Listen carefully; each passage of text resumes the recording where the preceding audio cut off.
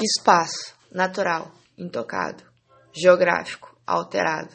Setores da economia: primário, agricultura, pesca. Secundário, indústria. Terciário, comércio, bancos, serviços. Meio natural, produtividade ou ganho, igual determinado pela natureza. Meio técnico, ganho, igual à capacidade de produzir. Crescimento das potências industriais.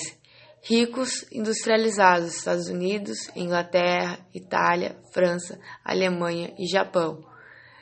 E os outros países ricos, que não são países industrializados.